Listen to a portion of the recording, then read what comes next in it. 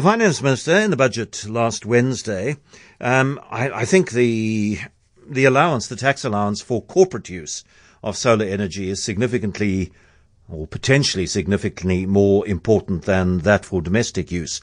150% rebate. So if you spend R1 billion on solar renewable energy for your business, you can claim R1.5 billion as a tax credit. Louis Werter is with Cliff Decker Hofmeyr. Louis, good afternoon. Afternoon, John. How are you? I'm very well, and yourself? I'm well, thank you.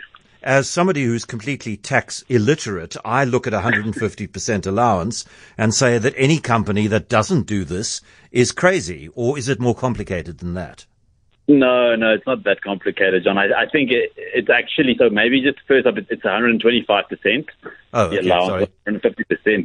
That would have been even more welcome, but 125% is still very good. So, maybe just to put it into context, there was this 100% allowance, or there has been this to date, and essentially what the proposal is that for a 2-year period starting essentially Thursday, 1st of March, on 2023 until the 28th of February 2025, you'll now have this expanded incentive where you can claim 125%. And the benefit of this is that this applies irrespective of the capacity or type of renewable energy that you are installing. So the current provision that deals with this incentive distinguishes between, and it only offers the incentive for certain types of energy, renewable energy, and energy below or above a certain capacity. So this is quite a shift. It's a very positive incentive. I mean, what would stop a what would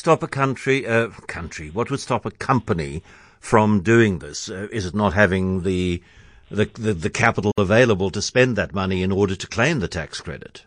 Yes, I mean potentially that's the one thing, and of course funding. One would think so. If they, obviously with interest rates where they are at the moment, if you're a company that that has good security and so on, maybe you can still negotiate a decent interest rate. But I mean, obviously interest rates are something that would be borne in mind. But like you made the point, albeit with a 50%, if you spend R1 billion on this, you would get a 1.25 billion rand deduction. So if funding is your concern, the deduction can also take care of that. So I think it would be mainly funding and potentially. I mean, they are trying to speed up, the regulatory process and so on. So that might be the other thing, but funding, I would think, is the main thing. Yeah. Because domestically, I looked at it and thought, should I do it? But it's a 25% rebate, and it's only for the panels. And I'm told by people who know more about this than I do that the panels are only a relatively small proportion of the cost, the inverter, the other stuff. So it doesn't seem to make sense. Again, unless one has significant capital that you have access to, which I don't. You'd agree that the domestic one doesn't make that much sense. I mean, I think the domestic one helps, but I think they've budgeted that it'll benefit. It could benefit to the tune of 4 billion rand of tax relief that it could provide, but obviously there is, I would say, only a certain section of the population that would be able to afford that. The one thing we should keep in mind, John, is that when it comes to these proposals, there is still a legislative process that will be followed. So both of these provisions are going to apply what we call retrospectively. So the legislation that actually gives effect to these proposals is only going to be passed most likely if it's part of the annual tax legislative cycle only at the end of this year or beginning of next year. And between now and then, there's still going to be a public consultation process and so forth.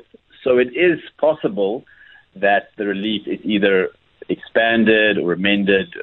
That is something that is also a possibility. So it's not set in stone, as it were. And often with these things, it is possible to change. So for those who want to sort of take a wait and see approach, around about July or August, we'll get the draft legislation, and then which is usually when it comes out, and then maybe reassess.